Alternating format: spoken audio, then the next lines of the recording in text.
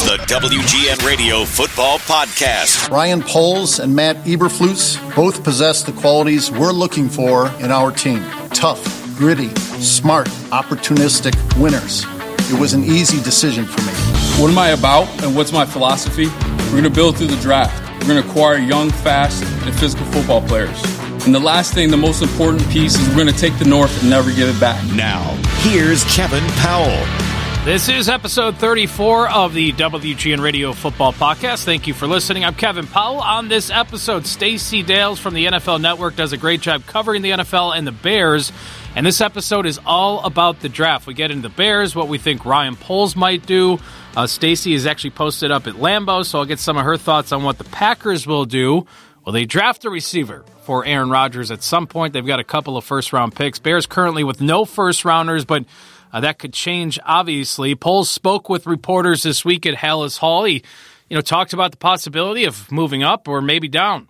So I think the biggest thing is how many players you have at a certain level. So can you move back and get a quality player at that next spot? And then also take into consideration where, when you get kicked other picks, that's an additional player. So where is that pick located at in the draft? And can I still get a quality player at that level as well?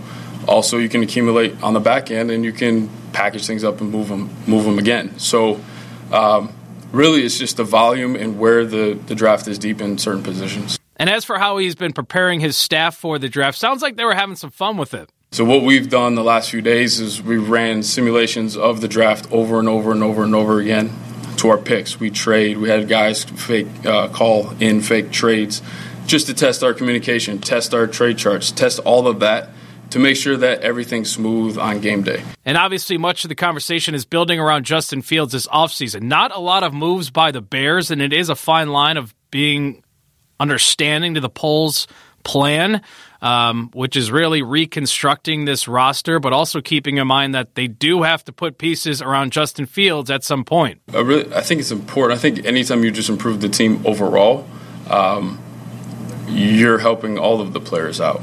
And that can look different. I mean, you could say, well, he needs receivers, but he needs blocking too. And he also needs balance in terms of running the ball efficiently and getting that done up front. And then you can do some play action pass stuff. You can do different things. So it all touches turnovers, maybe returner to flip the field to score more points. So it's all connected, and that's really why the mindset is to get the best players on this team as possible. If I get too lopsided, be like, I got to do this specific thing, I think that's where you lead into big mistakes. All right, that's some stuff from Ryan Poles at Halas Hall this week. Here's my conversation with Stacey Dales from NFL Network. Now joining me on the podcast is the great Stacey Dales of the NFL Network, a national correspondent. And it is finally draft week. The draft is here, and I know you're up at Lambeau, Stacey, and I do have some Packers questions for you. First of all, thank you for joining the podcast. I very much appreciate it. Oh, it's my pleasure. I mean, what shouldn't we all be talking about other than the draft right now? There's nothing going on elsewhere, is there? Well, a couple other things. I was actually out in Las Vegas last week, so I was able to see some of the setup happening around the Bellagio and all of that, and there's so much draft stuff going on in Vegas. But we did hear from Ryan Poles this week at Halas Hall. Are you getting the sense that Ryan Poles, and he talked about this a little bit, they currently do not have a first-round selection, and I know a lot of general managers don't want to say too much leading up to the draft, although I thought Ryan Poles was pretty candid in his media conference this week. But do you get the sense that he would like to move down and acquire more draft picks, or do you think he could get aggressive and move up into the first round? I do think that it would be more probable, based upon listening to him, Kevin, that he moves down. I mean, when you have 6 picks, you start at 39, go to 48, and then you jump into the third round with the 71. It just seems, because of the depth of this draft, right? I mean, every team that I've talked to, any scouts, whether you talk to GMs or scouts or anybody from the pro football personnel departments, because of the COVID years, I mean, back-to-back, really, the carryover of players is substantial this year. There are so many players. Positionally, it is so deep. And, it's been interesting because everybody is different. Every team I've talked to or listened to, whether you're at the combine or leading up to this process, some people think it's not a great quarterback group, for instance. Some people think it's better than maybe what you'd expect. I mean, don't forget, in 2017, I think Patrick Mahomes went with Deshaun Watson, right, 10-12, I believe it was, and it was kind of an unsuspecting quarterback class. And look how it turned out. The Bears will never forget the Mitch Trubisky move, by the way. But I just think overall, because of the depth, it would make the most sense for the Bears if they want more picks to move back. And I think at 39, they can land a really good player.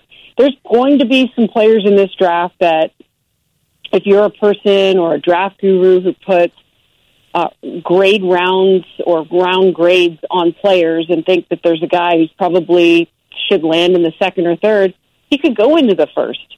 A guy in the third maybe could go into your second. So I think that's just a reflection of the depth.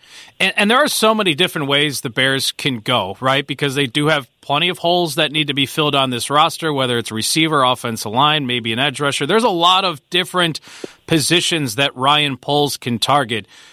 For you, is there a top position that you would be targeting if you were the Bears going into this draft? Because it is kind of this fine line, and Ryan Poles was asked about it, of one, yes, he wants to get his guys into Chicago. He wants to build his own roster, but you also want to put some weapons and some pieces around Justin Fields. Yeah, for me, every GM is going to say we have to draft based upon value and where that value lands on our board. But there is no hiding the notion that the Chicago Bears need more weaponry around Justin Fields. I mean, they've added Equanimeous St. Brown, who's been, quite frankly, up and down in his career, although he's a good portion of that been in Green Bay behind some really good receivers here, including Devontae Adams and Marquez Valdez-Scantling, et cetera, Alan Lazard. Darnell Mooney, I know the Bears love this guy. As he enters year 2, you can only expect a jump from him and improvement from him on what was, I thought, one of the more underrated, outstanding rookie seasons overall in the NFL. Byron Pringle, obviously a Kansas City product that Ryan Poles knows very well, but they need more star power at the wide receiver position. Listen, Justin Fields has a massive arm. They're going to hopefully get him on the move. That is the plan with Luke Getsy as the offensive coordinator.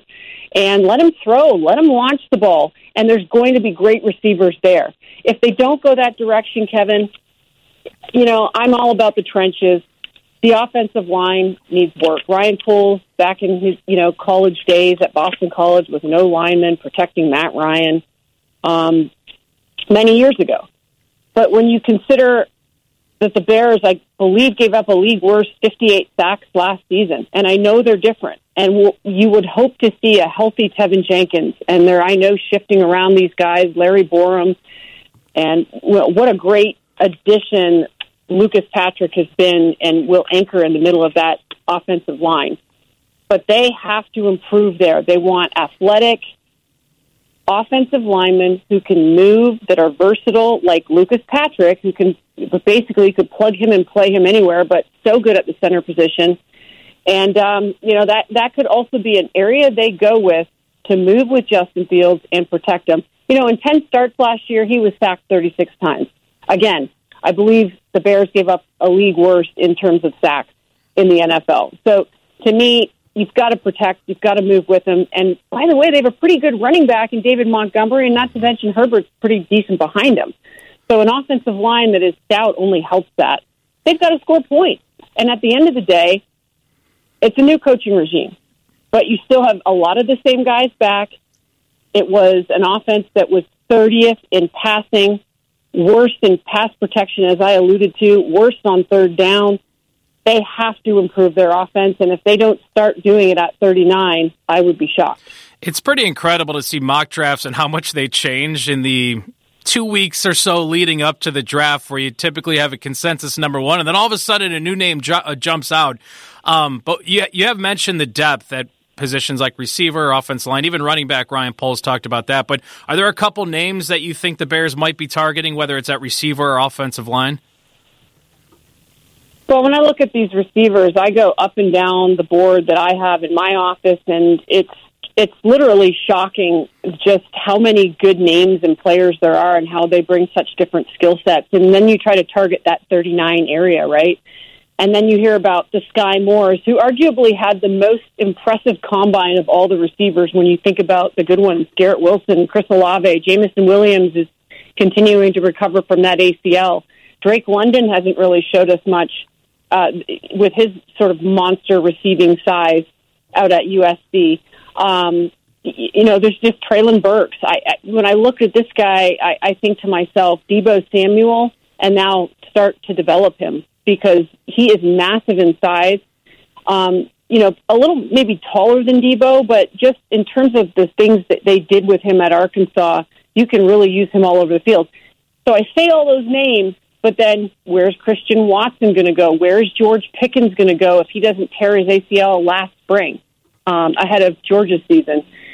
So, Sky Moore, again, Alec Pierce, just so many names that the way I have kind of looked at it now, Kevin, as we approach the draft, who has a team fallen in love with? Because every team has a different culture. They have a different type of player that they want that fits that culture.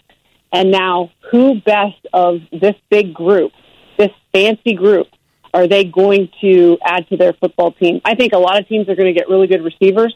I certainly, for Bears fans, hope that they get one of the good ones because there's so many of them. George Pickens is my guy. I've said that everybody falls in love with somebody. I think Pickens and Fields will be a great combination, the way Fields can throw the ball down the field, and Pickens has the speed and the size, all of that. You are at Lambeau, and that's another team that obviously would be targeting a receiver after the Davante Adams trade. So would you be stunned if they don't draft a receiver in the first round? I would be.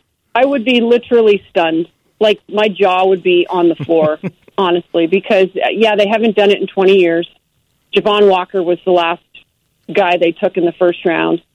But the way things stand right now, Kevin, is there is a vacancy here as I sit at Lambeau for another, top-tier marquee wide receiver, an ex-guy who can come in and play right now and be dominant for Aaron Rodgers. And when I look at their roster now, obviously Allen Lazard has been so productive, and we understand Randall Cobb's versatility and certainly in the slot, but just the veteran leadership he brings. Sammy Watkins has been added as a veteran. They need a young buck who can come in here, take the top off the defense, but then, hey, let's roll him into the slot. Oh, let's put him outside. Do a number of things with. And, again, there's just so much versatility in this receiving group coming in. So with 22 and 28 in the first round, not to mention 5 through the first 3 rounds, which is really unusual territory for the Packers. They haven't had 5 picks through 3 rounds in 16 years since 2006. So they have a lot to play with. It's like they got money, and now what are they going to do with it? Because with that, a leverage-type situation of 11 picks in this draft, the Packers are going to get better, and they could add an edge. They could add defensive line. They always add O-linemen with Brian Gutekunst, but I really think this is the year where they say, Aaron, what do you want? And he's going to be involved. Gutekunst made that very, very apparent when he spoke during draft week. He basically was asked, how involved is Aaron Rodgers? He said, well, the communication has been pretty good for the last year and a half, right? Remember Jordan Love, right? Remember what that did to Aaron Rodgers?